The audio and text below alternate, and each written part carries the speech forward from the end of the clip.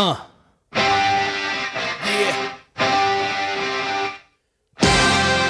Let's go. Last bump of the night and my back's tight. Back to the grind, folks, better act right. Ready for the next time I see the bright lights. Gotta train gear, ready for the next fight. All this work unnoticed, gotta be blind. Disrespected again, I think I lose my mind. Hey, I got a question. Okay, I'll bite. You know that wrestling? You know it's fake, right? Damn it. The ongoing battle with the dirtiest four-letter word in pro wrestling.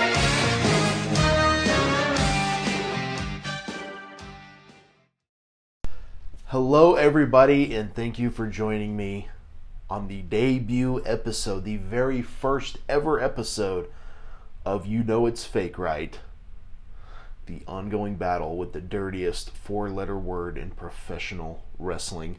I'm Brian Breaker, I am your host, and today's episode, of course, will be featuring Jack Gamble, a good friend of mine. I've known Jack Gamble since 2009, so over a decade now. I feel like in a lot of ways we've kind of grown up together.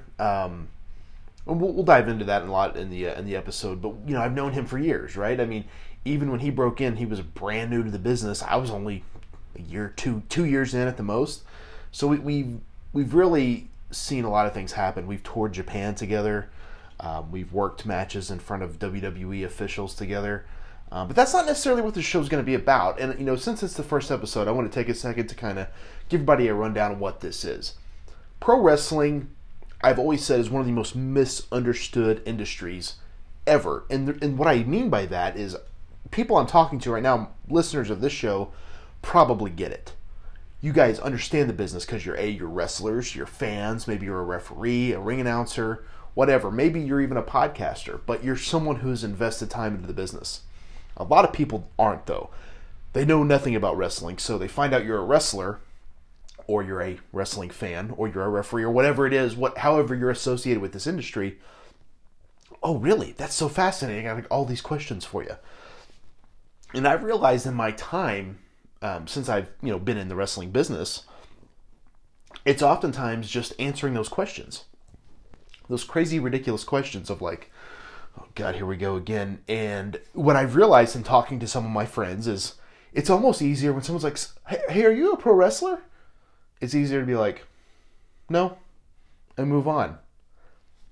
And when I started talking to everybody, I realized we all kind of shared that sentiment. It's easier to say that than to avoid this conversation I don't want to have. That's what I want to dive into with this show is why we like wrestling, but how we get through it. How do we navigate these waters?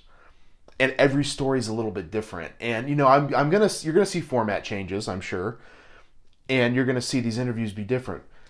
Jack Gamble's episode 1, episode 2 is not gonna be the same. Episode 3 is not gonna be the same. I've already got several interviews in the can.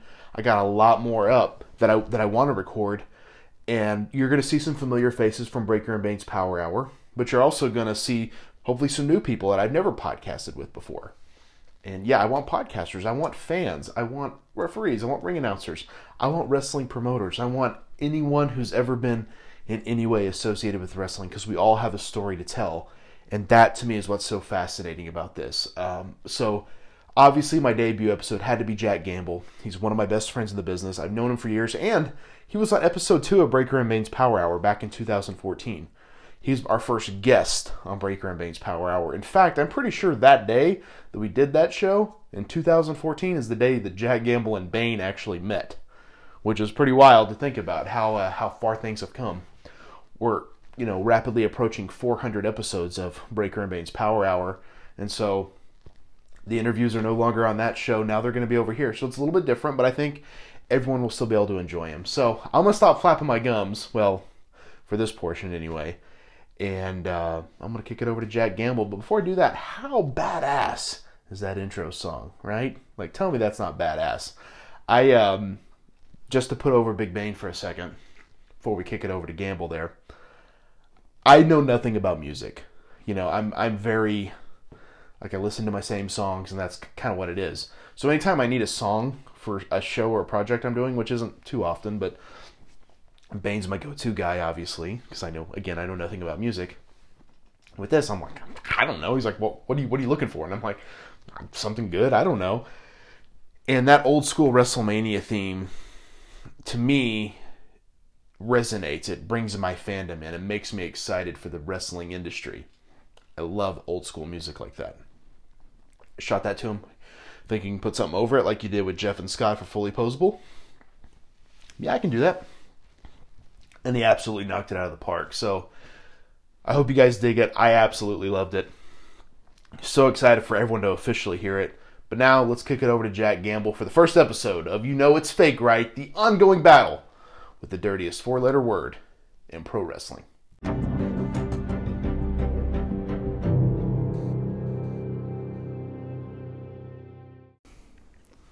Ladies and gentlemen, we are rolling sound here in Casa de Gamble.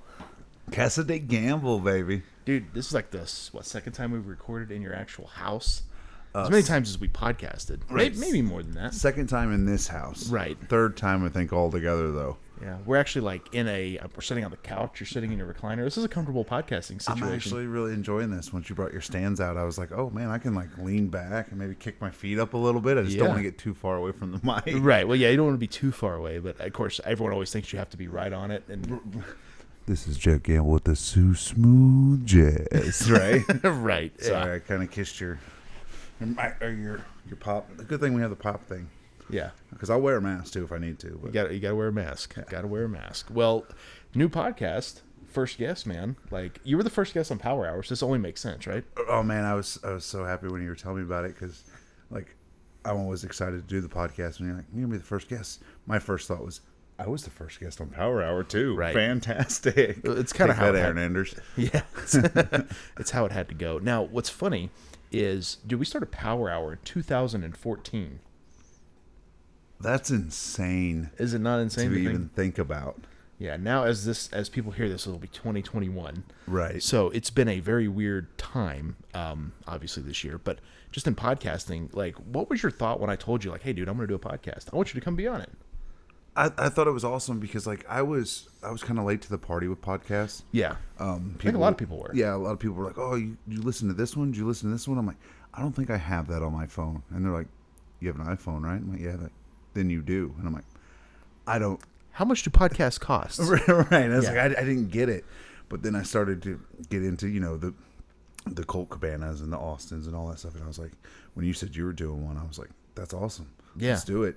And then you're like, you want to be on it? I'm like, yeah, sign me up, man.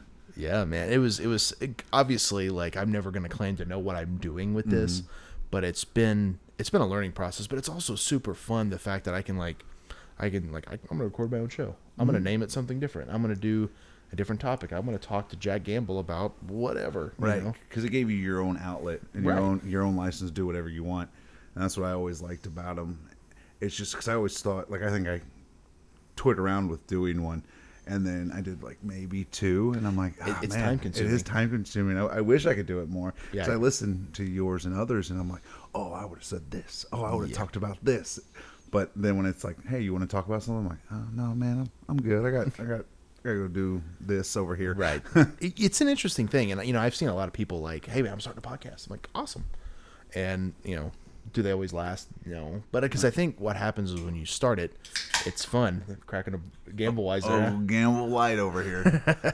Hopefully that came across pretty loud. I didn't put it up to the mic this time. I'm sure it did, yeah. But, well, the fact that I can hear it, the mic's closer than I am, yeah, right. I would imagine it came off pretty well. But, a lot of people, I think, want to do it because it's fun. Yeah. And you do it and it is fun, but then you realize, like for instance, for you, this week when I'm here, I'm going to record with you. I'm going to try to record with Dan Geyer, try to record with Daniel Cross. Will I get all of those? I don't know. I'm going to try. Right. But for you, it's just you do the one and you're done. And I'm done. Right. Right. To you, it's damn near like a second job. Sure. Or a third, like, because you want to make it good. You got to put in the effort and the work. And I didn't realize how much work it would be to do my own. I'm like, oh, I can talk for 20 minutes to an hour. Let's do it. And then those 20 minutes doesn't sound long, but it's not like 20 minutes when you're driving.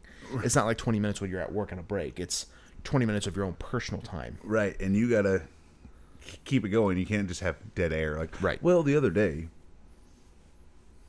I was thinking, because nobody wants to listen. You're following me in the bathroom. I'm going to take a dump real quick. Right. It's an interesting thing. But, it's one of those formats, too, what I fell in love with. The main reason I enjoy doing it, I guess, is because it is my thing, right? And, the thing with pro wrestling is I hear this statement all the time, like, I enjoy the time in the ring, nothing else I like.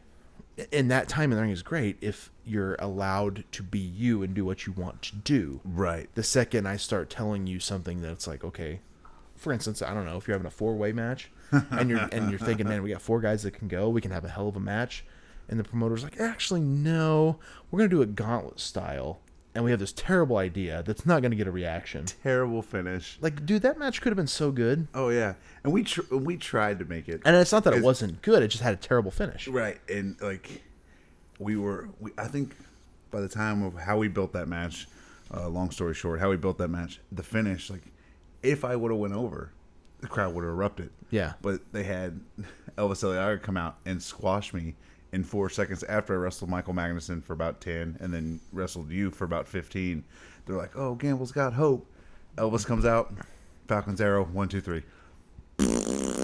Like, the crowd didn't. What's weird is it doesn't even sound good on paper. And I understand. And here's the thing. If I give you an idea on paper and I think it sounds good and it doesn't work, I'd be like, hey, well, that didn't work, I'll be honest. Right. I thought it would. It didn't.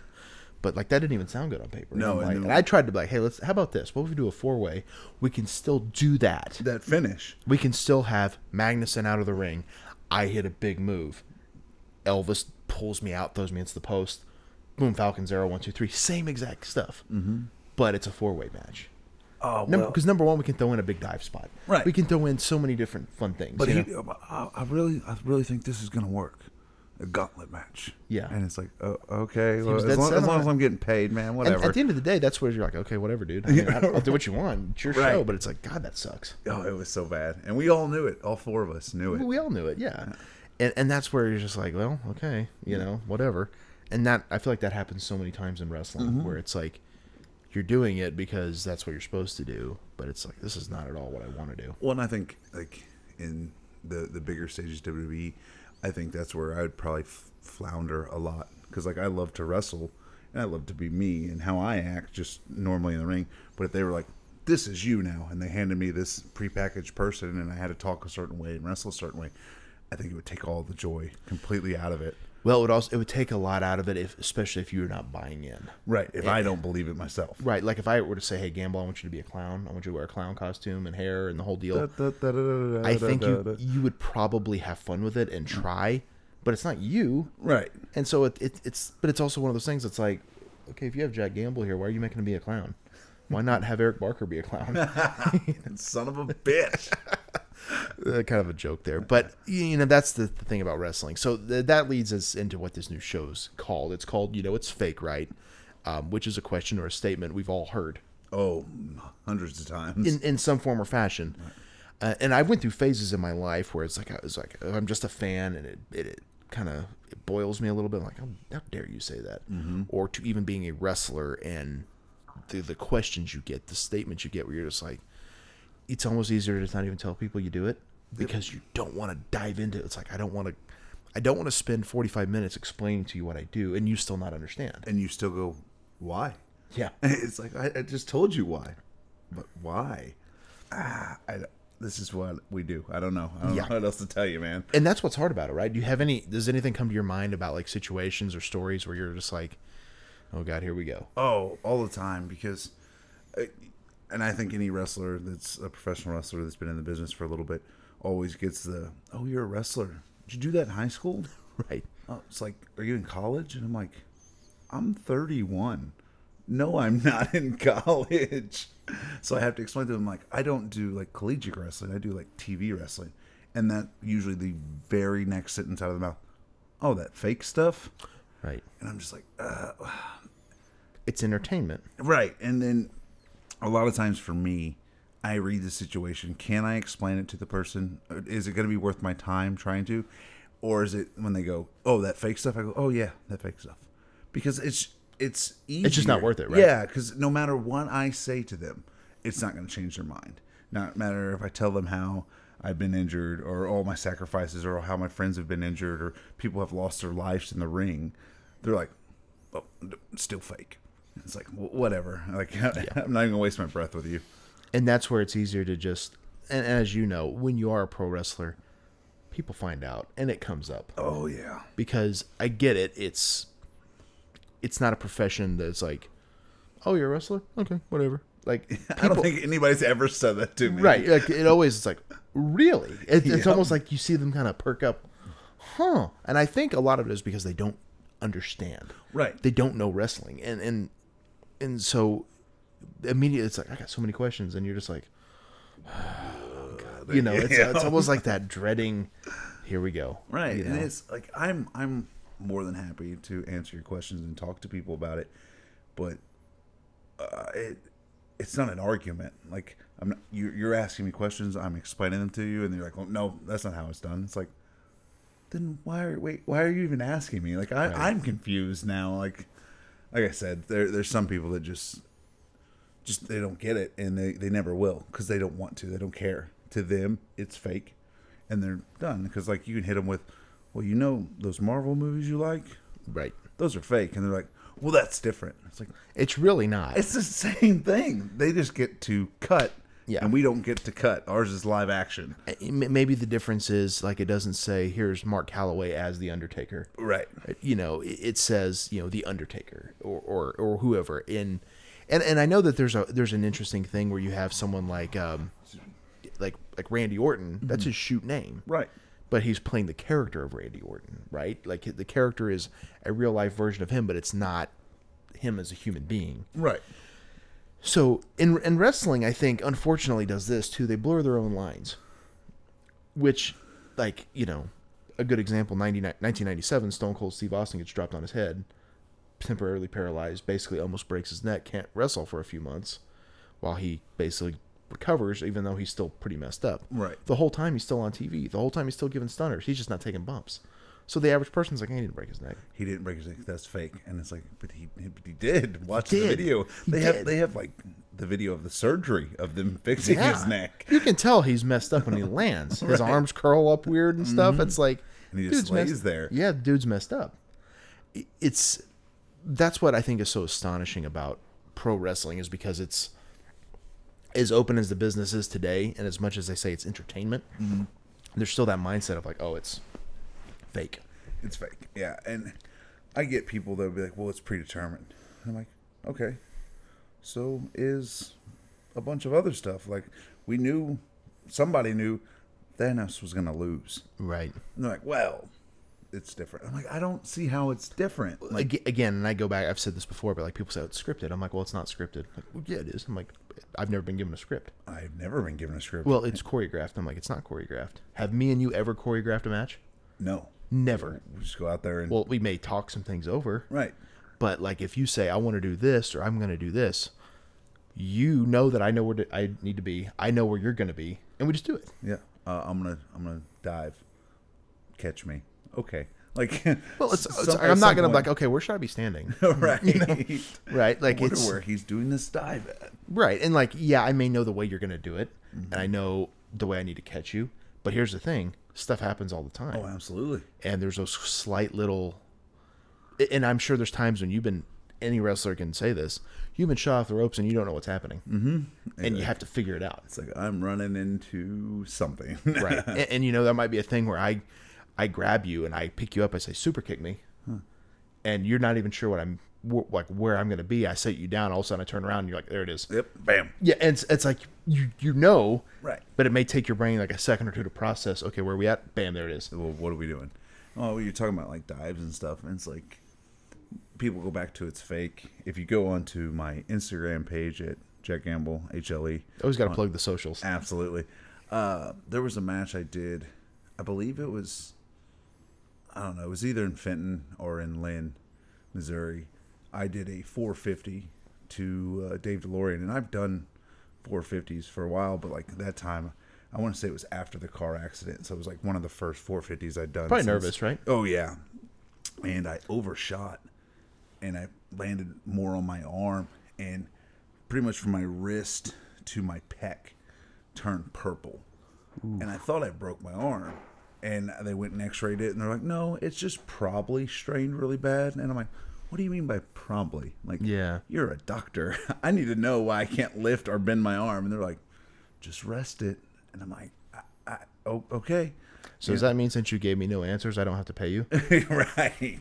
No, there was still definitely a bill. Always. Because it was an urgent care bill because it's a Sunday. Right. So, because you wrestled Saturday night. yep. And then again, this is coming off of a terrible car wreck. Right. The fact you're in the ring is kind of an anomaly in itself, right? You do this, and I'm sure your payday that day definitely covered that doctor bill. My payday maybe bought me and my wife and kid dinner that night. Right. Maybe. Maybe. And that's the part that's very real, you know. And again, it's one of those things where, you know, things happen all the time in the ring, and that's not even like saying like, oh, it's accidental stuff. I mean, dude, I've been clotheslined hard. I've been kicked in the face, you know, and that's just Chopped in the throat. sure. I've been given a splash where it's like, oh, you know, a guy kind of squishes you. Like, that's just par for the course. To me, there's a difference between being hurt and being injured. Yes. Hurt is pretty much every match. Oh, to yeah. some degree. Oh, yeah. And it might not be that night you feel it, but when you roll out of bed Sunday morning, you're like, oh, God. Getting too old for this. Yeah, and that's the part that's always kind of just baffled me when people, I guess, don't see that. I'm like, if you want to know perspective, lay down on the mat and let a grown man stand on the top rope and say, hey, I'm going to give you a top rope leg drop. Oh, on the mattress? Yeah, right. But just hope that he's not off a little bit, right? Mm-hmm. You know, because I've been up there when you've given a moonsault or whatever, and it's just like, I'm looking up, I'm just thinking like, well, I hope this goes well, because it may not. It may not. Like, what if you slip? What if the rope gives way?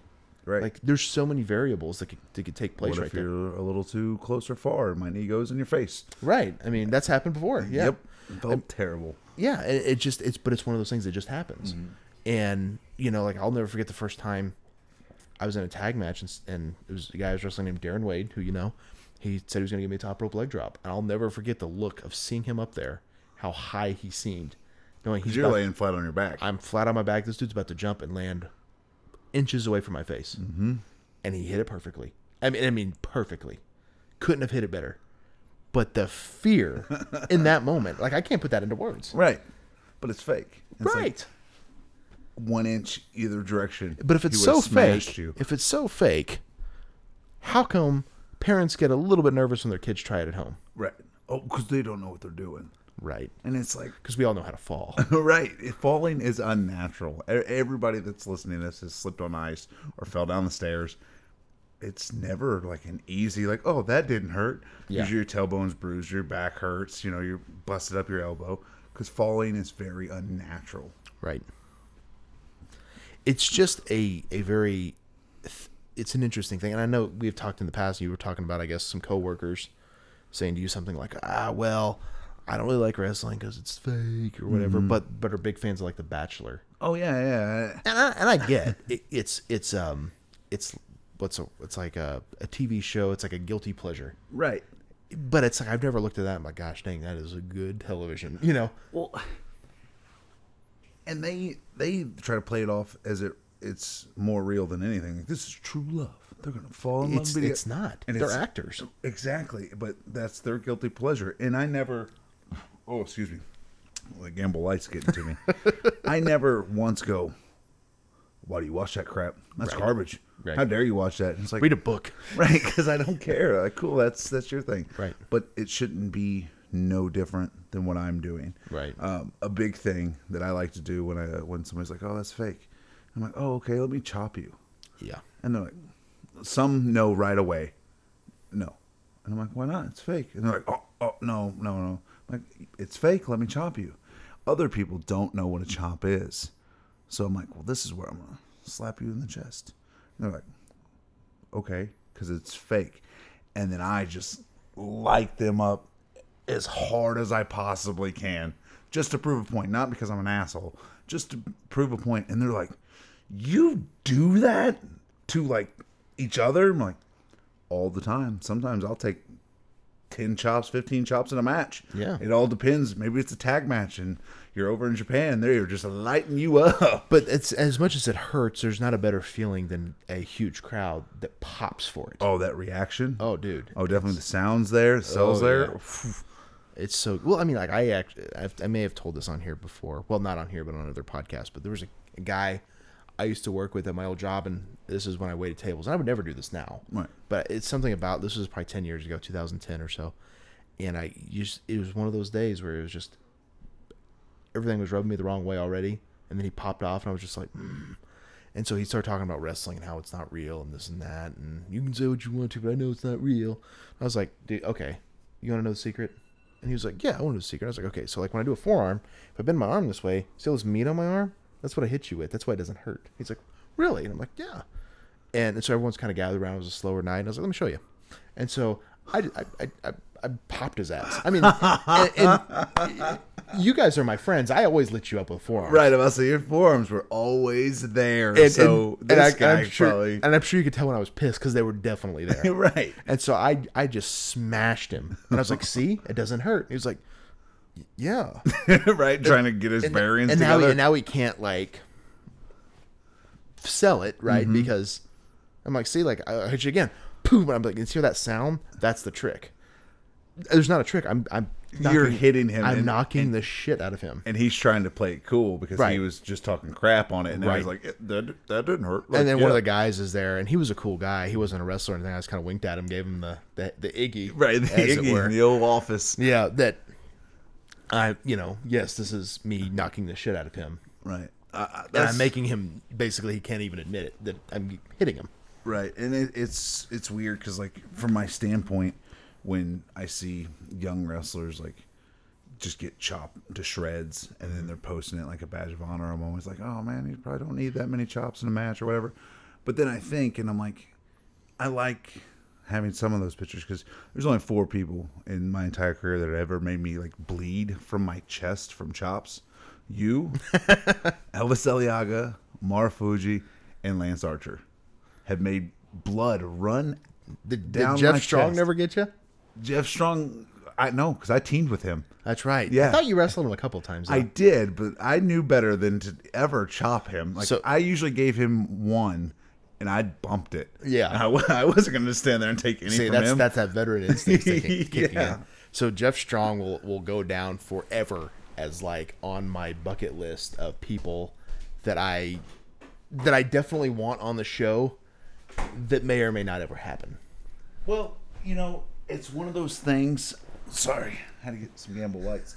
I think Jeff Strong would be a great one for this one. Yes. Definitely, because his stories. And he's a guy like I need to just, and I've talked to him about it once, and he was like, "Yeah, sure," but I'm like, this dude ain't doing Skype, Yeah, right. Every time he called me, it was a different phone number. Yeah, you know? so it's one of those you're gonna have to probably track him down and Explain to him what a podcast is. You're right. And great, but such a great dude. Oh, absolutely. I loved him.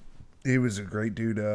But yeah, And damn, he became a hell of a worker. he had like his chops. When he chopped people, I would yell decapitation because it was like a shotgun sound. He was chopping the guy standing behind him. Right. And I learned very quickly, one, I need a team with that guy. That way he don't get to chop me. And 2, if I ever wrestle him, when he does chop me, I'll just fall down. Then he can't chop me anymore. Yeah. But I've always liked Jeff Strong. He was a fun guy to kind of see, and he's not really wrestling anymore. I know he had some life issues come up. I don't really want to get into that, but great dude. Oh, absolutely. Just a great dude. So kind of as we turn corners here, any other stories come to mind about like just because you're 10 plus years in the business now. Oh, gross! Don't say that. Right? Yeah, it's a weird feeling, isn't it? Like you officially know what you're doing. Right. I officially think I know what I'm doing. Right. I mean, there's always going to be stories of proving that it's real, and like another one. If you go to the Jack Gamble fan page on Facebook, that I always share is Michael Magnuson at one point lit his hand on fire and punched me. And people say that was fake. That was not fake. That burnt my eyebrow. I have the shiner to prove it. But anyways, this one. How do you fake fire? Exactly. Because it's on video and everything. He smoked me. And it's one of those things that it happened. Can't fake that. It hurt. But I knew going into it, like I wanted that to happen. But to go into a fake story, and I don't know if I've ever told you this. This one will go into like the Gateway Elite days. Oh boy. With Elvis Eliaga and Ash Eliaga. We were doing a show So we got with the radio station to do this bar social. We actually reached out to you to come up and do like a segment at a bar. And you were unavailable to come all the way to Missouri for like a 20-minute segment. So we got Dave DeLorean to do it.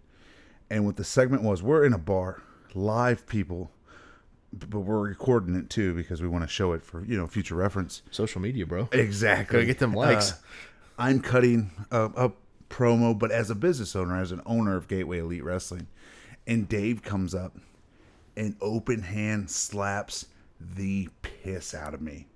And a fight kind of breaks out, and the DJ there is a big dude. He's like 6'5", easily 300 pounds. So he's like pulling us apart, and Ash and Elvis are pulling us apart too. So it all calms down. We get back to the social. Dave leaves. This old lady comes up to me and she's like, I know he didn't really slap you. And like my face is still red from the slap. And I'm like, excuse me? And she's like, I know it's not real. He didn't really hit you. And I'm like, one, we have it on video. Two, you were here. Like you've seen it go down. And like I start to explain it to her. And that's where I go back to where we were talking about earlier. I started to explain it to her. And she's just kind of like, and shaking her head. And I'm like, oh, you're one of those, no matter what I say, even if I called Dave to turn around on Highway 54, come back here and slap me in front of you. Again. You wouldn't believe it. Yeah. And I just, it baffled me because this is an older lady that probably watched wrestling in its heyday in the 70s or 60s. Because she was old.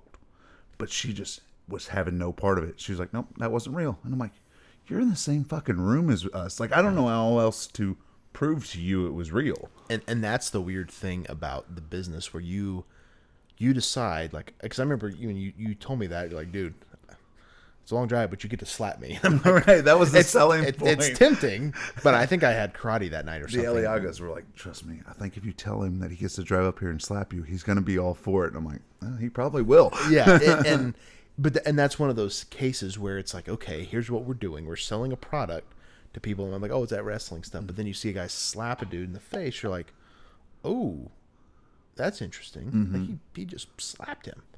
But then you have someone come up who sees it, knows it's real, or it's very real. He really slapped you. It's not smoke and mirrors. It's not sound effects. No, he slapped you. Because again, how on earth do we fake that live in front of people? Right. Like, of course, like unless TV, you're a magician in your downtime, right. I don't know how you pull that off. I'm no mathematician, brother. Magician. Right. Yeah. So you do it. You have a handprint. Probably waters your eyes a little bit. Oh, because, yeah. Again, as you know, with the slap, if placement's not perfect, it can knock you a little loopy. Mm-hmm. That's not real. I'm about to say, and DeLorean, he laid it in there. Sure, like, he's never really pulled anything. But that's also in that situation where he had to. Oh yeah, and there's situations where everything's a little harder than it maybe needs to be, but that one needed to be hard. And then to get that reaction, that's what just like it boggled my mind. I'm like, he just open hand. I don't know. It's weird to explain. I'm rambling, but it's just like there was nothing I could do to change that lady's mind. Yeah, there was nothing. And that's a fake red mark. That sound was fake. It was on the PA system. Right. That guy wasn't even really here. It was a visual. It's like, what? None of this is real. Yeah. I'm at home sleeping in my own bed. I've heard Cornette say, and Cornette's a controversial guy, but he's talked about, Brock Lesnar there for a couple of years was like busting guys open with the elbows. Right. I know we got Cena, he got Orton, and a couple others maybe. And he's like, that's why we did the blade, so that we wouldn't have to hurt each other. He's like, WWE's gone so backwards that they're like, oh, blading, that's barbaric, it's horrible. Let's have Brock open up a guy with his elbow. Let's do it, shoot, brother. It's like, well, when you actually get the bare bones of it, it's like, good God, that's stupid. Just let the dude do a gig. Right. And be done with it. Right. That's not get hit 4 times and still not bleeding. Like, by a former UFC heavyweight champion. 5 or 6, yeah. Yeah, like that's just not. It's such a weird industry that that's the thoughts that we have. Yet someone will see that and be like, oh, he cut himself. Right. Even though he didn't. It shoot. He got busted open by Brock Lesnar. And that's the crazy thing, because like nobody, when Brock was busting people open in the UFC, I didn't watch a lot of his UFC stuff, but I assumed he probably made a couple guys bleed. Nobody was like, oh, he cut himself. Nobody said that because they were in a UFC ring, so it's different. Yeah, and that's here's the thing. I understand like WWE, if you're watching it on TV and you see like a kind of a goofy backstage segment, or you see a weird like backstage interview that ends awkwardly, because they always end awkwardly now, and I don't really know why, but or even if you go to AEW and you see them do some of their more hokey stuff, or you see a hokey spot on the internet or whatever it is, I understand that you might think, well, this is a little goofy, this isn't real, quote unquote, but to me, I'm like, I understand there's all these little intricacies here, but to me, Japanese wrestling was why I was so attracted to that brand of wrestling, is because it felt very real. Absolutely. It never felt phony. And to me, like, that was, I loved showing that to people, because it was like, this is what I do. I don't, because there's wrestling and there's sports entertainment, as you know. Absolutely. There's differences from where you do it. And I think I need to start telling people that, because it will give them a whole different eye-opening experience. Because sports entertainment's just a phrase Vince came up with. It's not a real thing. Right. And over in Japan, it's still sport. It's in the sports section. And I'm glad you brought up Japan, because, like, it is real. And not only are we sacrificing our bodies, even though people want to say it's fake, but we sacrifice so much more. Like Our lives. Our lives. And to go to Japan. And there's nothing more real than a guy, you know, I talked to someone today about this, which will come up on a future episode, but, like, moving up here, paying the money that we did not have to train here, and then paying all that money and then doing those squats and thinking, like, what in the hell am I paying? You know, like, what am I doing? Right. And then, like, you go home, but you're not going home. You're going to some probably shitbox apartment, sleeping on an air mattress, working a shit job to just be able to pay your light bill. Mm-hmm. And it's like, there's nothing fake about that. Right. But I mean, I know, like, you're going to talk about going to Japan, like, the sacrifices you made just to do that, so you could earn no money over there. You know, right? I'm about to say, because when the opportunity came, I had a pretty good job here, because I did the same thing you guys did. We moved up here. I just bought a house because I at the time thought that was a smarter investment. Mm-hmm. Looking back, you are married now, but you had a living girlfriend. Right. So between the two of you, it worked.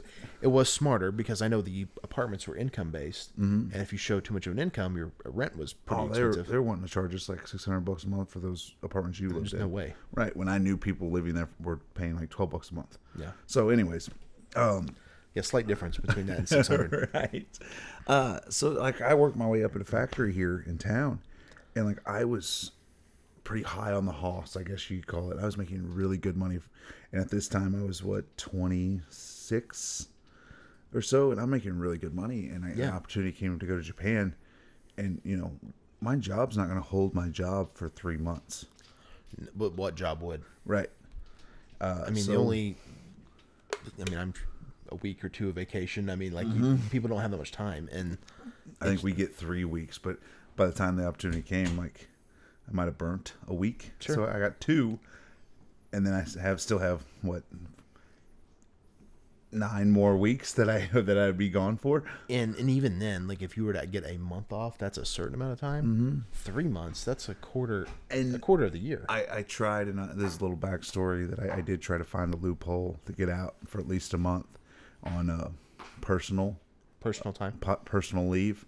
But by this point, when I started looking into it, people already knew that I was offered an opportunity to go to Japan. So my scam was already in a ruse. They already knew, like, no. But so I had to quit my job, which sucked, because I worked really hard to get to where I was. Right. So now I have no job. My wife is paying all the bills, watching my daughter, and I go to Japan, and I'm there for 3 months. And like everybody knows, bills come in regardless of where you're at in the country. Right. So mortgage, electric, gas, phone bills, all that. And, I still had to eat. Granted, Pro Wrestling Noah took really good care of me and put me up. And, they would always feed us like Chanko and stuff. That was awesome. But so I do my 3 months in Japan. And a lot of people always ask, well, why'd you leave? Yeah. Why'd you leave Japan if it was so great? There's things. I never thought about going back. Right. There's things called work visas, and mine was good for 3 months. Right. So I had to come back. Real quick, a lot of people, when I tell them I've been to Japan to wrestle, And I'm 260, so I'm a little bigger now than I was when I went to Japan. But they look me dead in the eye and go, "You're a sumo wrestler?" And I'm like, "Get away from me right now! Get away from me!" Like they just don't get it. But so I come back to America 3 months later, and I try to get my job back, and they're like, "Yeah, we'll hire you back, but you got to start at the bottom. The 4 years you put on here before mean jack diddly shit. You're gonna start as a temp." And maybe in 90 days we'll hire you back and you can work your way back up. Right. And that's what I did. Even though you know everything and are probably working at a level higher than any temp. Oh, absolutely. Right. Well, it is. You could put me anywhere because, like, after 4 years you can of run being everything. there, I've been in, let's say, in the production. I've done the quality side. I've done the shipping and receiving side. So it's like I've done everything besides being in an office. And still, they didn't care. They were like, "Little man. Yeah. Starting over." And I was like, all right, well, if that's what I have to do, because And- I still have bills to pay too. Right. I come back from Japan and it wasn't skyrocket, boom, bam, I'm the next John Cena, which people think. There's a question. Why didn't you just go back to Japan? Right. Why don't you just go back? And it's like, it don't work that way. I think I was fortunate enough to get the opportunity to go to Japan, but I feel like that was a long time coming too. Like, it didn't just happen overnight. Right. I think It never does, though. a couple years prior. Most of the time it doesn't. Right. They seen me, and then they see me the next year, and I got better. And then I had the car wreck, and they're like, "Oh, okay." Then they see me the next year, and I came back, and they're like, "Oh, all right." And then I think I think it was that year. They're like, "You now in March, you want to come to Japan?" So it was like a 4 or 5 year process. It wasn't just Right. Hey, this Jack Gamble guy, let's bring him over. Right.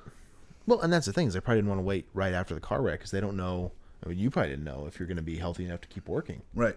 Yeah, I had no idea if I was going to be able to wrestle again. Like, in my head, because, you're stubborn and like, oh, of course I want to wrestle again. Right. But there was times where, like, I had trouble walking upstairs. Right. So it's like, I don't know if I'm actually going to be able to wrestle again. You don't know, and, Right. and that's the weird thing too, and that's to me what's so interesting about the pro wrestling industry in of itself. Like, you're internationally traveled, you've been to Japan, you're trained by a Hall of Famer, but if you were to ask some promoter like, hey, I would like to, like, how much do you want for this show, and you throw out a number, the number you're probably going to give this guy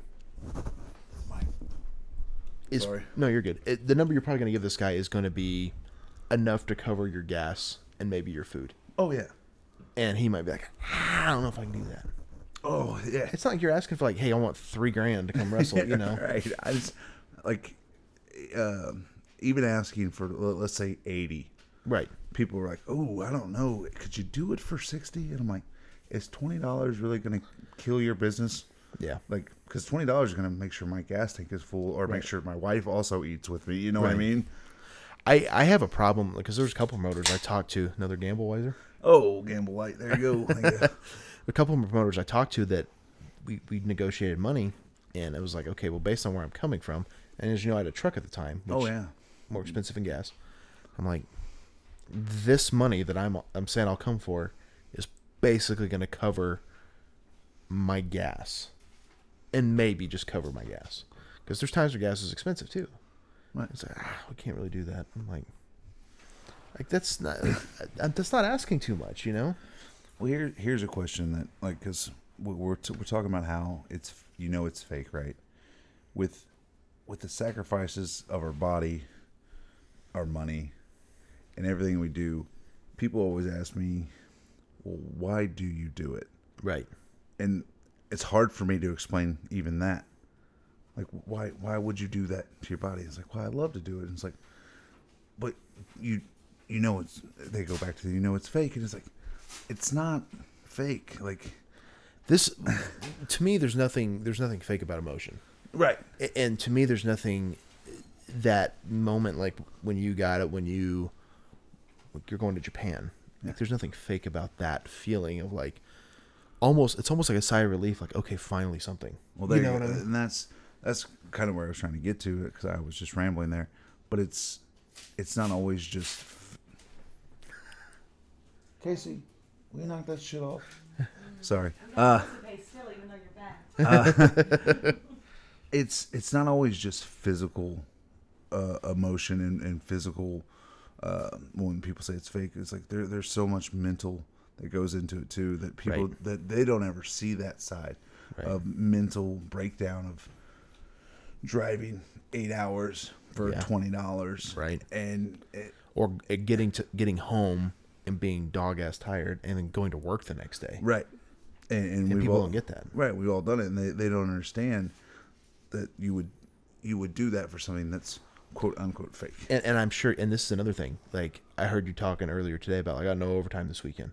How many times did you turn out overtime to go wrestle for considerably less money? Oh, absolutely. All the time, right? I did it. I did it every chance I got. It was crazy to look back. Like, let's say I can make $180 at work, working an 8-hour shift on a Saturday, or You can I go make 50. drive 6 hours, Right.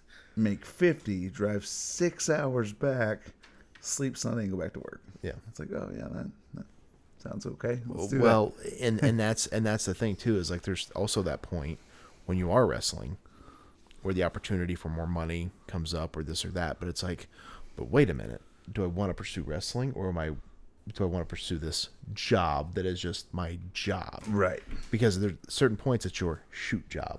It's not it's a job that pays my bills and allows me to live and drive and stuff, but like wrestling's my career, even though it Right. doesn't pay me anything. There's a meme, and I hope it's still around when this airs, and it's the Dumb and Dumber, Jim Carrey, as he's driving the limo.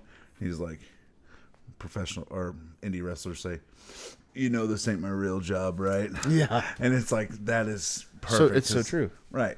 It supports your wrestling habit. Exactly. And that's the thing about, and we've talked about it too. I don't know how many times, like there's one promoter that we worked for a few times, worst shows in the history of wrestling, but he always paid, and he paid well. Oh, he paid well. And basically we just go down there and wrestle each other. And it's Right.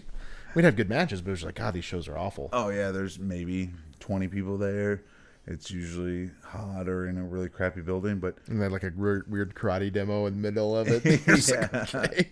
some like 50-year-old in Daisy Duke shorts being like the ring girl, but like there wasn't like She was matches. yeah, but she was like, at one point she was in like a skirt, was she not? Yes. I remember Carl Lauer, rest in peace. Mm. The next day at the show, he's like, "Oh, ring girl, you know who that was?" And I was like, "I don't know." And he goes, "She's kind of old to be doing the ring girl stuff, wasn't she?" Right. I was like, I don't know, man. He's like, "Well, she was 50 if she was a day." Right. I'm like, yeah.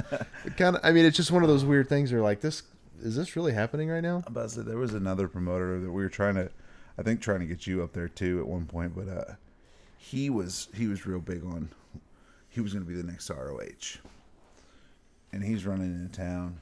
He's maybe drawing the same 25, 30 people, but it was one of those things where wrestling each other, and as soon as you walked into the building, he paid you. And like, you can't get any better than that. No, because like I could just leave if I wanted to be a douchebag. I could have just left. Right. But he paid me, and it's like, all right, well now I'll do. I guess I'm your monkey. Tell me what you want me to do. I wrestled for this one guy. He ran a few shows in Oklahoma when I first moved back, and he did not have the best shows. He was a nice guy and he meant well, but I could tell his whole, like, it wasn't a very well put together production. Not totally on him. It was what it was. Right. But one of my first shows, and he was the type where every time you came, he wanted to pull you aside and talk to you for 30 minutes. And you're just like, dude, come on. Well, I got stuff So to do, man. it's like the first night he had me squash a guy. Like, okay, whatever you want to do, that's fine. Second night, and he tells me, and he's like, hey, I just want you to know that this is not permanent. I'm gonna put the belt on you. I was like, okay, sure, whatever you want to do. Yeah, whatever, man. And then the next month, he's like, come over here, I'll talk to you. Hands me my money right away. I'm like, cool, we're Right. good. And I like that better. I don't have to wait for 2 hours after the show. Right. Let's do it, right? And he goes, all right, so tonight, putting the belt on you. I was like, all right. Okay, I just want to tell you that. Oh, was like, he waiting for you like a I reaction? guess he's waiting for me to pop and Like, let me, oh, thank oh, you. thanks. Let me tweet this real quick. I always wanted to be some insert generic wrestling company's champion. It's been my lifetime dream. Oh God. It's just that weird. It's that weird thing, Like I've always heard through wrestling, the only things that are real are the money and the miles. That's absolutely true. Geyer really- says that a lot. And it's that's- true, though, man, right? That hits home. It really does. Yeah. It really does. And you know, like you hear, and I've heard this statement a lot from a lot of people, like, you know, I do this stuff for free, and I'm like, but you don't. Right. Right. Like, it's easy to say that when you're making significant money not to do it for free. I don't know. It's a weird business, man. It is, and it's one of those, like, it's not for everybody. No, it's not. Definitely. And I'm lucky enough that I got to do it and live my dream and stay in it as long as I did or have. Well, and I got to talk about this too, because, you know, obviously we came from the WLW training system with Harley Race and stuff. And of course, Harley's been gone for a little over a year now, which is crazy to think, right? It's crazy to think about. So I'm curious on this. Like, what, looking back on it, all things being relative, all the squats, all the crap we went through, like, do you ever think, like, gosh dang, why? It's funny because, like, I look back and I'm very happy that that's how we trained. Yeah. And I'm very happy that we were trained properly and we learned to protect ourselves and we learned to protect the other person, because I've been in situations where guys didn't know their dick from their elbow, right, where I had to protect them and myself while they were doing a move. Right. But looking back, you think of all the squats we did, and it's like, well, that's probably why my knees are blown. And then, yeah, I mean, every wrestler I think has heard about their bump card. Yes. You only got so many bumps in you. You only got so many bumps in you. We would be told that, and then they're like, "All right, you only got so many bumps in you. So watch guys, you it. got to protect yourself. You got to protect your body. Yeah. Number one. Go ahead and do your 30 bump drill." And then, and like 30 bumps don't sound like a lot. Oh god, that sucks. God, it's so that bad. gives me anxiety just hearing you say that. Right. There was speaking of 30 bump drill, Chris Yeagers, if he ever listens to this, it'll be a good one. He was having trouble throwing heat one time. Mm-hmm. Which, if anyone doesn't know, heat would be like strikes. Yeah. And you got to lay him in there. Chops, forearms, whatever. And his were like, it was funny, and this is, I know where the story you're going Yes. to, because I remember the first time I ever saw you mad. Oh man, I was mad. And his were, it's not that it was bad every time, it's just that he was inconsistent. Mm-hmm. And I see it a lot. I see it so many with guys now. I'm like, this guy just needs better training. Right. He just sucks, you know? And Yeager's, you know, he trained enough where he should have had some time in the business. He just Right. he never quite got there. I think he did it because we did it. He Yeah. wanted to hang out, but then it was just like, yeah, I'm done. Yeah. And he walked away, and a lot of guys can't do that. He was just like, I'm done, and he was happy. But anyways, I know we're kind of going all over the place on this podcast. That's what it's about, though. Okay, cool. So Yeager's is having trouble throwing heat, and so we're doing the 30 bump drill, but with heat. So Chris Yeagers gets to hit me 30 times. And if I remember correctly, if he hit you and it did not look good, the bump did not count. Yes. So he's hitting me, and I'm taking my bumps because, you know, I'm a trooper. And we get to like 12, and he hits me real crappy. Start over. And like, to him, he's very deflated. Like, oh man, I have to start over. In my head, I was like, fuck you, I have to start over taking bumps again. I just took 12 bumps. Yeah. Right. So we start over. And this time I think we got to like, I want to say we got a little higher. 17, 18, like 20 was start over. So now I'm up to like 32 bumps, and we're starting over. He's hitting me.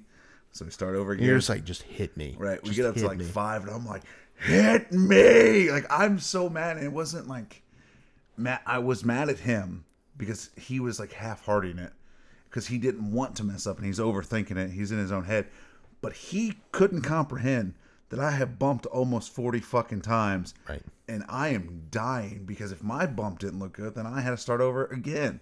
Because that's how you guys, you know, beat it into us. I mean, you were there. You were one of the trainers. I don't think you were training then. I mean, it might have been a bonsai. That was a bonsai drill, Yeah. and that wasn't necessarily my call because I was never into the torturous type of training. That never really. I just never really saw, because it's like, okay, here's the problem with that. I punish you for something he's doing. That creates friction, Right. And that's not a good thing. I don't think anybody realized that. No, and I that think they were punishing me for what Yeager's was having trouble doing. Right. It's like if I would have tagged out and somebody else was taking those bumps and Yeager's just kept going, it would have been fine. And then they tag out. but it wasn't that. It was just me taking them, and I'm like, fucking hit me. Yeah. It's a weird thing. And, you know, like the training we went through, like it was weird because I think with wrestling sometimes is everyone gets in that mindset of this is just what we do. Mm-hmm. And this is how wrestling is. It's a Tuesday. But I've seen so many people that's like, man, you don't even understand what it was like. Oh yeah. You know, and I remember me and you like later years when a guy would show up, and I mean, how many dipshits showed up? Who's When I said that, who's the first person you thought of? Hawk by birth. I said I knew that. That was my favorite one. I knew that'd be your go-to. Hawk by birth. Like that's like, Bonsai's like, introduce yourself. He's like, I'm Hawk. It's like your real name. Hawk by birth. It's like, okay. Yeah. Because I wasn't there for. I don't think I was there that day. Cactus Jack showed up. I love that story too. I was there for Cactus Jack. Yeah. Joe 2 or New York Joe 2, because I don't think I ever met New York Joe. I remember New York Joe. He was he was something. And then Cross-Eyed Peggy. Cross-Eyed Peggy, yeah. Who dropped me on my head or tried to. Yeah, I remember Cross-Eyed Peggy. That was something. Yeah. We had a few, but I remember just thinking like this guy's. I mean, like, I don't know, and I see like videos now. Like, I mean, that video that's been going around here lately is that backyarder that jumps off the ropes and like both of his legs go backwards. And I'm just like, someone messaged me like, "What happened?" I'm like, "Well, 20 years ago, this guy was born. He, Sorry. 20 years later, he decided to be a backyard wrestler. Mm-hmm. But in the middle of that, he decided never to do anything athletic in his life. Yep. And here we are." It's so funny, and I hope this video is still kind of circulating when this comes out, because I almost messaged you the first time I seen it, because it reminded me of our match in Dodge City, Kansas. Yeah. Because not nearly as bad, but we were doing something, and I feel like I came off the second rope on to you, maybe just like an axe handle or something, and I just landed it wrong, and my knee like popped out of place. And I couldn't walk, and I could barely put any weight on it. And we made it through the rest of the match. And then we had to wrestle 2 other shows after that. Yeah. And every time I see that video, I was like, oh man, like it could have been worse. Could have been worse. Because like I kind of had something happen to me like that. Well, and what's bad about that was that match, if I remember right, you did it, and I'm just selling, and you're like, I hurt my knee. I was like, how bad? You're like, I don't know, pretty bad. So I'm like, okay, well, what can we do now? You know, and so it's right, because you have to change everything. Because I was afraid, like I'm still standing, but I know if any weight on it is hurting. Mm-hmm. But I don't want to just be like, oh, I'm done, tap out. So like we had to figure something out. We had to and figure you something being out. the vet, that's why I just told you, it's like my knees hurt. Please think of something, because I don't know. And I started panicking. Right, and I remember I tried to just calm you down as best I could, and put you like in a hold of some sort, and be like, all right, take a second, and and I think I would even like, here's what I'm thinking. Can you do that? And you're like, yeah, I can do that. Like, okay, right? Because you ran me a couple spots. Like, you think that? I'm like, what about this? Yeah, I can do that. Because cool. I think we had like an up and over and stuff. I was like, let's cut that. Let's do this. You know, like anything that you might get up and down on your leg. Obviously, let's not do that. Right. But I was like, can you hit the ropes and take a bump? Yeah, I can do that. Okay, well, spine buster. Right. Does that sound all right? Yeah, I can do that. Okay, bam, and then and that's the part that people don't understand. They have no idea, because it was scripted. It's like, yeah, all that was on the fly because right. my knee gave out. And when I want to say, and I could be throwing a couple extra minutes in, but I feel like that happened 5-6 minutes in, like during the shine almost. It may have been. Right. And then you almost had to go immediately into the heat, but we still had, because the Dodge City crowd was crazy hot, and we had time to fill because there was only X amount of matches. Mm-hmm. And Harley wants his shows to run how he wants his shows to run. So if he tells you got 10 to 12, you're filling 10 to 12. Right.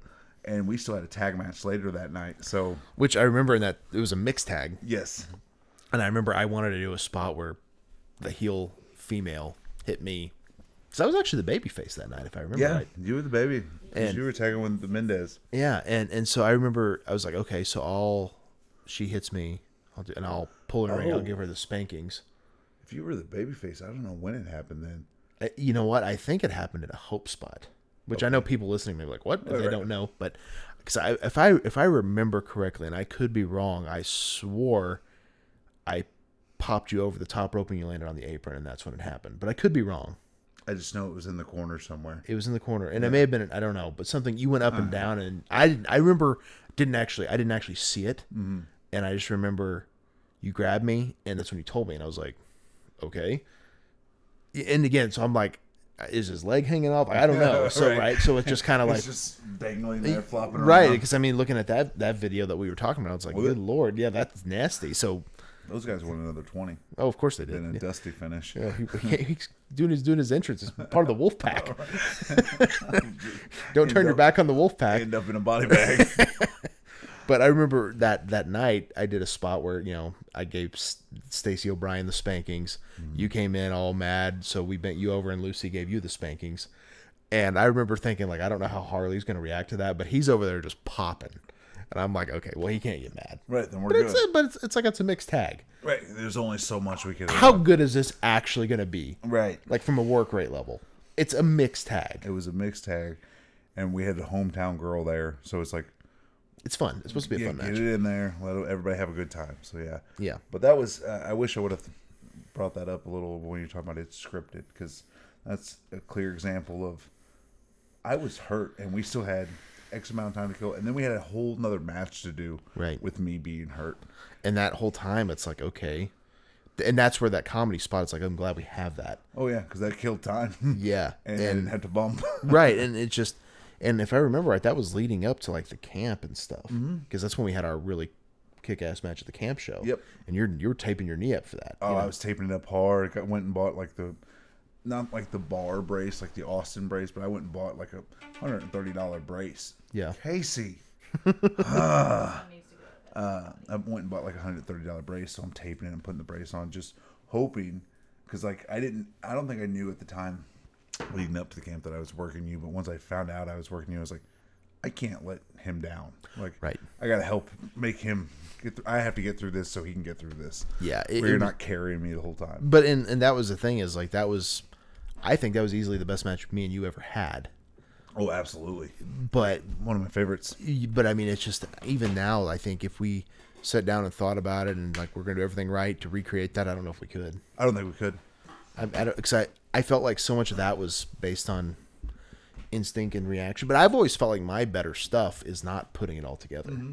I have to have the instinct and reaction. And I think you and I play off each other really well. right, Even if it's more comedy, or if like at the camp show that we were talking about, like Regal was there, Von Erich, Kevin, Steamboat. and Steamboat, and the Japanese. Hell of a hard crowd to please, because once Yes. you please one, you're not pleasing the other. Well, and there's another thing people may not be aware of. Who are you trying to get a job for? Because that's who you might want to be yeah, that's what you playing want to. yeah. And I mean, a good match is a good match, but Noah and WWE are looking for very different things. right. And my thing with that was, I knew you were at the time being kind of looked at by WWE and Noah. Yeah. So I'm like, I'll do whatever you want, man. Right. Because I knew I wasn't either on their radar. So But it's also a case in point of like, okay, if this is a tape that ever gets passed around, you're the other guy. So wait a minute, who is this I guy? think that put me with Ken and Rue. I think that put me on their radar Because- to start rolling the ball to go to Japan. a big reason I picked you for that match because I was asked like, who do you want? And because Harley knew I was being looked at that time. Like Right. that was like that. If I was going to get signed at any point, it was then. Right. Right. Because I felt like as far as performance wise, look wise, that's the best I've ever been. That period of time. And definitely at that camp, you were top dog there. Yeah, and so Harley's like, who do you want? And if you remember, me and you rolled around earlier that week, and Rue put it over. He was like, that match should be taking place in the Tokyo Dome.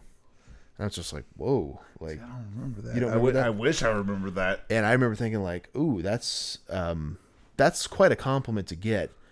So we're in there in the office, and you know, I'll just tell stories like they are because I don't care anymore. Right, There's another guy in there, and he picked someone that was not very good to work. Oh yeah. And I think he picked that person thinking, I will outshine them. As you know, to me, I don't look at that match and think like, oh, well, so-and-so's better than so-and-so. or whatever. It's just Gamble light. this is just a good match, Right. And that to me is the whole thing about that night. It wasn't about me. I'm gonna do everything I can because you did the dive, right? I could have been like, let's not do a dive tonight because it's all about me. I wanted to have the best match that we possibly could. I did a 450 that night too. Yeah. Yeah, so it's like you were definitely giving me mine also. And I wanted as much as we could do in that with it making sense to work. And you know, I hooked the power bomb several times, never got it, and finally, you know, I remember you even told me when I finally hit it that last time, like, thank God. Oh yeah, because I want to say I kept because you were going for the power bomb, I was going for the 450. Like I probably hit you with, I don't know, 4 super kicks at some point. Finally, I get up there, I do the 450, and I came down hard, and I'm like, oh. And you hooked me for the power bomb, and I'm just like thinking in my head, boom, you hit me with the power bomb. I'm like, that was the last bump. That's all I have to do. Thank God, because I don't know if I can take another one. Like, Yeah. I'm dying in there. It was a pretty intense match. Oh yeah, it was one of our most physical matches, definitely. And you know, and as you know, like we were in the high school, so it's a lot more people, a lot of celebrity guests there. Mm-hmm. And I remember the biggest compliment I ever got from Simon Gotch was that night. And I said, "Hey man," and a big reason I would actually go to him is he was honest. Oh yeah. And a lot of people didn't like that, but here's the thing: like that was so beneficial. He would never blow smoke up your ass. No, he if something wouldn't. was shit, it was shit. Yeah. And if something was good or he liked, it was good. Right. That's a funny story. We were backstage at Richmond one time. We had the triple threat of the century: Ryan Drago versus Jeff Strong versus Britain One Tough Tucker. Oh, is that where you guys sprayed his pants? And so they were in the back, and like Jeff looks pissed. Seth has just got his Seth look with Gotch, and then Britain's over there like clueless. And Gotch is like, Britain, that match, nothing good. And he's like, you understand why it sucked? He's all like, yeah. But that was him, you know. Right. And it's weird to even you say that match not any good. It's like that sounds exactly like what he would say. Yeah, and but I remember after that match, he was, and this is also too why I know he meant it, because he was very mad about his own personal matches that night, and so I went up to him, I was like, "What'd you think?" And he goes, "If you don't get signed based on that match, I don't know what you could do." I was like, "Wow." He's like, "It was awesome. Like there was, like he said, it was match of the night easily. Like just it was everything clicked." And that's one of those weird things of like I think we kind of in a weird way got lightning in a bottle, you know. It just everything worked, right? Because there's been other times that we've had matches where we've not done as much comedy and was like, let's go out there and let's do this. Work, yeah. And they're good, Right? They're fun, they're safe, they're never the same, ever.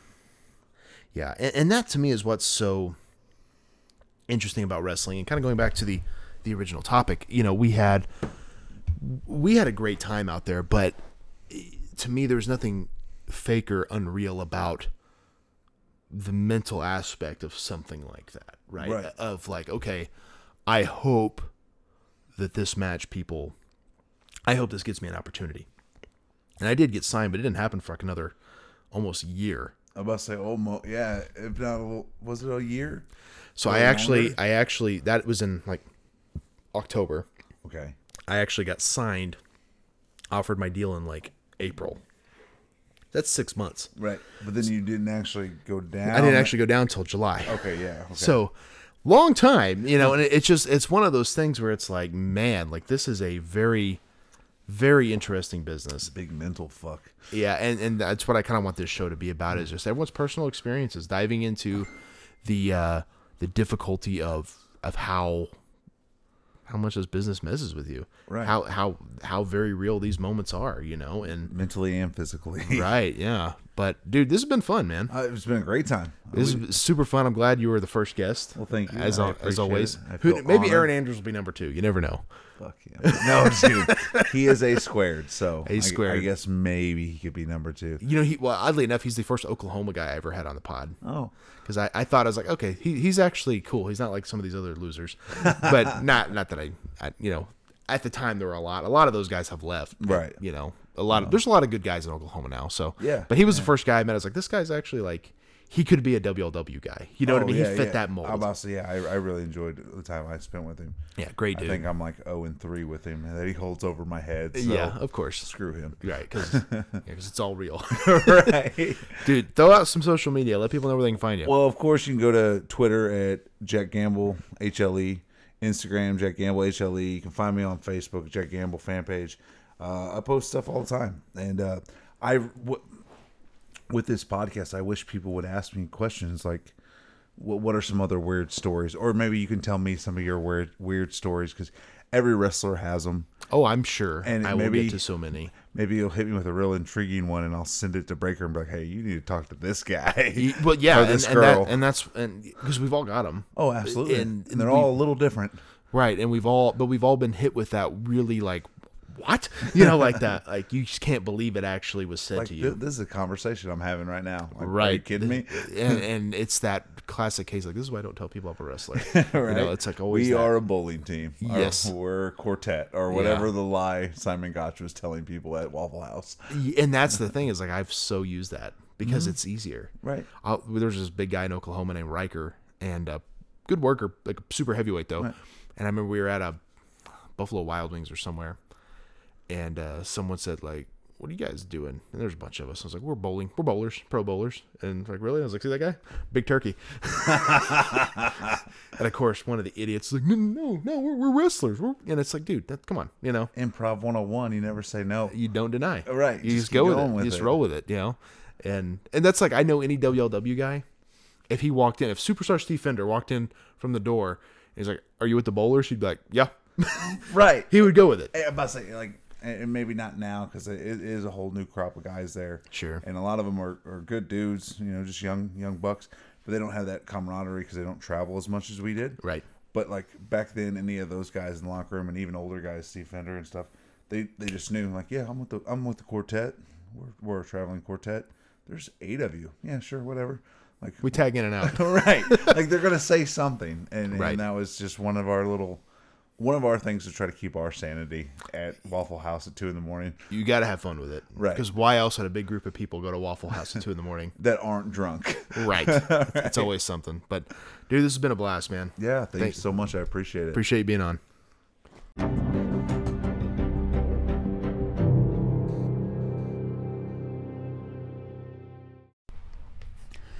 Well, I recorded this closing once already. I didn't like it, so I thought, my first episode, it's got to hit. I need a closing line. I need to hit all my facts, and so I wanted to restart it. So this is take 2, which you will not hear take 1 because it has been deleted, never to be heard from again. But first of all, thank you to Jack Gamble, one of my best friends in the business, always has been. A guy I feel like I can go to with any issue, and I feel like he knows the same. And it's important to have people like that. I've always heard that there's a lot of acquaintances in wrestling, and that's definitely true. But there's very few real friends, and I consider him a real friend. And there's a reason why he was episode 1. So I'm sure he'll be on again. I love chopping it up with him. I mean, it's effortless. Every time we talk, we can just go and tell stories. It's what we do. It's what wrestlers do, is we tell stories. And it's really fun to sit back and talk with him. Check out his Pro Wrestling Tees store, prowrestlingtees.com/High Level Enterprise. He's got a few shirts there. His tag team partner, John Webb. And next week, Aaron Anders will be guest number 2 for episode 2 here on You Know It's Fake, Right? So it'll be really cool to talk with him. He was brought up a couple times in the show. They have this little rivalry that they do on the podcast, which has always been fun, about how Gamble at the end of the post-credits, you guys are wondering where that comes from. At the end of the post-credits, you hear, nailed it, perfect, put it on the internet. Gamble says that he put it on the internet part.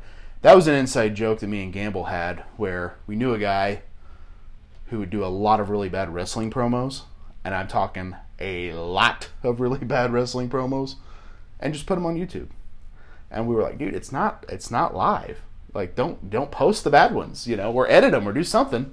And so that's where the nailed it, perfect, put it on the internet. Like, that was the joke. Like, oh, it's so good, let's just put it out there. And it's like, well, what are you doing? What are you doing that for? So, that's just us having fun. And Gamble letting Aaron Anders know, hey, I've been on every episode besides episode 1. And that's where that comes from. So it's always fun to have those little inside jokes on the show. I do enjoy that. Aaron Andrews will be guest too, like I said. Really, really fun talking with him. He's got a lot of interesting stories too. And, you know, I think every take, like I said in the opening, every take on this will be different. Every guy has different experiences. So every episode will kind of have its own feel. And that really is exciting to me. If you guys enjoyed this show, I would definitely appreciate a rating and review. Subscribe wherever you get your podcasts, Apple, Spotify. Those are the two main ones. I'm sure it's on other platforms. I don't really know that much, but it's on everywhere. So anywhere you want to find the podcast, obviously you're listening to it, so you found it once, right? But if you want to check out other episodes, subscribing is the best way. I plan to drop a new episode every Monday morning. That is the plan. All my social media platforms, at Brian Breaker, ODR on Twitter, at Brian Breaker on Instagram. You can also find me on Facebook. I don't know the @ for the Facebook, to be totally honest with you. But if you search out Brian Breaker, it's pretty easy to find. I haven't been super active on my Facebook fan page. I'm going to try to start doing that in 2021 because I know it's another following there that I have, and I need to do that. But I'll be honest, I'm pretty bad about getting on the Facebook because, I don't know, it's just a lot of negativity out there in the social media world. So here's one thing I encourage everyone to do. Don't be negative on the social media world. Be positive. If you don't have something nice to say, maybe don't say anything at all. Maybe a little bit of zen. I don't know. I'm just spitballing here. But I was trying to think of a way I wanted to close this show. And I think with keeping of the feel of what this is about, there's a quote I heard from Rowdy Roddy Piper back in the day that he heard from Johnny Valentine, who, of course, was the father of Greg the Hammer Valentine. And that quote was, "I can't make you believe that wrestling is real, but I sure as hell can make you believe that I am." And I think that can go in a bunch of different directions depending on how you take it, whether it's in the ring or in life. So don't be fake, whether it's in the ring or in real life. Be real. I'm Brian Breaker. This has been You Know It's Fake, Right? We'll see you next week. Yeah. Yeah. Mr. Wonderful. I've been around for a minute, and I can stand toe to toe with the best of the minute. Don't give a damn about critics, they talk a lot, but at the end of the night, I'm selling the tickets. All the tough guys avoid me, the ladies all adore me. Paparazzi record me, I can put on a clinic, all my opposers abhor me.